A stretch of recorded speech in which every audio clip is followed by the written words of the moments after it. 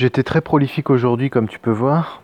Et ce qui est bizarre, c'est que j'ai même pas parlé de la chose qui est la plus grande découverte que j'ai faite aujourd'hui et même facilement du mois entier. C'est que je peux contrôler mes états émotionnels. Ce que je veux dire par là, c'est que aujourd'hui, j'ai réussi à jeûner. Je me suis quelque part forcé à jeûner jusqu'à ce moment-là. Là. Et le moment que je suis en train d'atteindre, là, l'état que j'atteins actuellement, c'est un état qui est très très proche. Même quand je prends du recul par rapport à cet état, hein, même quand je prends du recul, je le trouve très euphorique. Je ne sais pas pourquoi, on voit la vie vraiment différemment. Et autant je m'en méfie, parce que ces états euphoriques, ils nous font parfois faire des choses et prendre des décisions un peu trop irréfléchies, autant j'aimerais être dans ma vie de plus en plus dans ces états-là. Or, c'est possible. Comment est-ce que je l'ai atteint cet état en jeûnant? Je ne comprends pas pourquoi. Je te promets, je ne comprends pas pourquoi. Je ne sais pas. En fait, le truc, c'est que je ne sais pas si je ne sais pas qui de l'œuf ou de la poule. J'essaie d'être clair sur cette question parce que c'est une grosse question existentielle que je me pose depuis un moment. C'est est-ce que j'entre en jeûne parce que je me sens bien ou est-ce que je me sens bien parce que j'ai jeûné? Ou un mélange des deux. C'est je comprends absolument pas. Mais ce que je peux dire pour sûr, c'est que là, il y a de fortes chances pour que je sois en cétose. La cétose, c'est quand tu commences à brûler des graisses intérieures ou des graisses extérieures si jamais tu viens de manger des graisses. Ça, c'est... Bon, j'en suis pas sûr à 100%, je t'avoue. Mais il y a de fortes chances, puisque j'ai jeûné depuis 20 heures maintenant. Et je pense que cet état-là, de cétose, il rend le cerveau différent. En fait, il rend notre état émotionnel différent, notre état mental, notre bien-être, notre bonheur, notre jauge de bonheur, tout simplement. Et la grande question, c'est... Bon, il y a celle-ci, tu vois, mais il y en a encore une autre de grande question, c'est... Est-ce que cette euphorie que je ressens, est-ce que je la ressens parce que j'ai souffert avant? Parce que autant te dire que quand je jeûnais pas, la vie me semblait vraiment beaucoup plus morbide et beaucoup plus grise, quoi. Tu vois, je sais pas comment expliquer. Est-ce que c'est ce différentiel qui crée l'euphorie?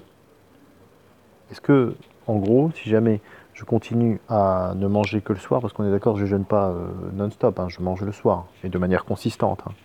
Et l'être humain est parfaitement capable et très bien constitué pour pouvoir subir ce genre de contraintes. D'ailleurs, au final, c'est les contraintes qu'on avait quand on était un homme préhistorique, hein. Mais bon, j'ai parlé de ça des milliards de fois dans mes vidéos, donc je ne vais pas encore en reparler. Quoique, allons-y, hein, pourquoi pas, mais non. Non, je vais pas le faire. La vente, c'est la répétition, je sais, mais déjà, j'ai aucun intérêt à te vendre le jeûne. D'ailleurs, personne n'a aucun intérêt à vendre le jeûne. C'est pour ça que personne n'en parle, au passage.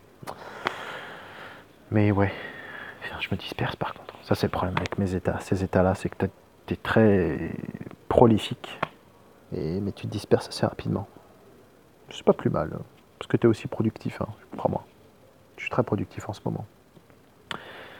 Quoi qu'il en soit, je ne sais pas si cet état d'euphorie, je le vis parce que je me sentais mal avant, parce que, voilà, ou est-ce que si je continue à vivre ce rythme et à ne manger que le soir, j'aurai toujours ces mêmes états euphoriques?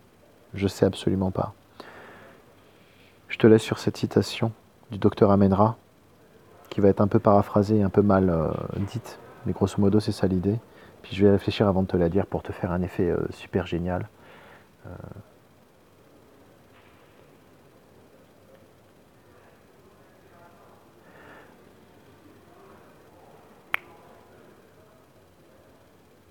Sub,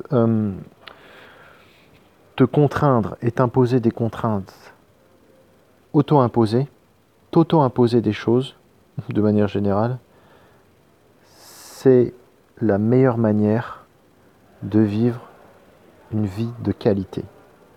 T'auto-imposer des contraintes, c'est la meilleure manière de vivre une vie de qualité. En anglais, ça sonne beaucoup plus sexy, mais bon, je me rappelle plus du truc en anglais.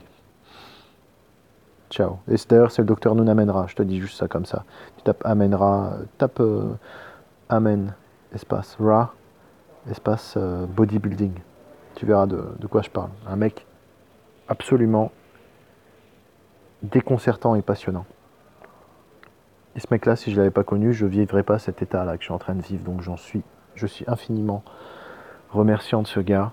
Et franchement, je comprends pas pourquoi il n'y a pas plus de personnes qui parlent du jeûne, quoi. Bah je sais, en fait, je te l'ai dit tout à l'heure, c'est parce que tu peux pas vendre le jeûne. Bah, écoute, je vais te vendre un truc, alors on va faire des formations de jeûne. Ça, c'est un concept assez sympa. Je vais vous apprendre à jeûner. Vous me payez 2000 € pour ça. Ça marche pas. Tu vois bien que ça marche pas. Qui va faire ça? Qui va faire ça? À la rigueur, si tu offres un lieu paisible pour le jeûne, etc., bah, c'est de l'hébergement que tu vends. Mais tu ne peux pas vendre du service sur le jeûne. Tu ne peux pas vendre de produits attachés au jeûne. Quoique, peut-être que tu peux vendre la coupure du jeûne. Parce que, tu sais, j'ai déjà songé à ça. Putain, qu'est-ce que je me disperse, mais moi, je me rends compte, en fait, quand je coupe mon jeûne, j'ai besoin d'aliments qui sont très denses nutritionnellement, qui ont une grande capacité nutritionnelle, en micronutriments notamment. Et c'est dur de trouver ça. C'est très très dur. Et justement, il y a tout un courant aux États-Unis, parce qu'aux États-Unis, le jeûne, ils connaissent par cœur, enfin, ils sont beaucoup plus en avance sur nous. Il y a tout un courant qui se développe et qui cherche à trouver l'élixir de coupure du jeûne, l'élixir parfait. Évidemment, je pense que cet élixir, il va dépendre du génome de chaque personne, du microbiote de chaque personne, et puis de l'environnement de chaque personne, ça c'est sûr. Mais je pense qu'il y a des grandes lignes qu'on peut suivre, et il y en a qui pensent que cet élixir est un élixir cétogène. C'est-à-dire qu'il contient très peu de glucides, beaucoup de graisse et beaucoup de protéines, et des acides aminés essentiels, qui sont finalement, en fait, quand tu prends nos besoins nutritionnels, on n'a pas besoin de glucides, on a besoin de glucose, mais pas de glucides. Hein, c'est différent. Notre corps a besoin de glucose, mais le glucose peut être produit à partir des protéines. Donc en fait, nos besoins physiologiques, c'est protéines, lipides et micronutriments. C'est tout. Et donc ça, c'est l'alimentation cétogène. Donc il y en a qui ingèrent cet élixir. D'ailleurs, c'est ce que fait Amenra, il ingère cet élixir, et je serais très intéressé par obtenir cet élixir pour couper mon jeûne. Et ensuite, il prend un vrai repas. Tu vois, il mange un vrai bon repas. Parce qu'il se rend compte qu'en fait, ce n'est pas sustainable, ce n'est pas tenable de suivre une alimentation juste liquide. Parce que cet élixir, en l'occurrence, il est plutôt liquide.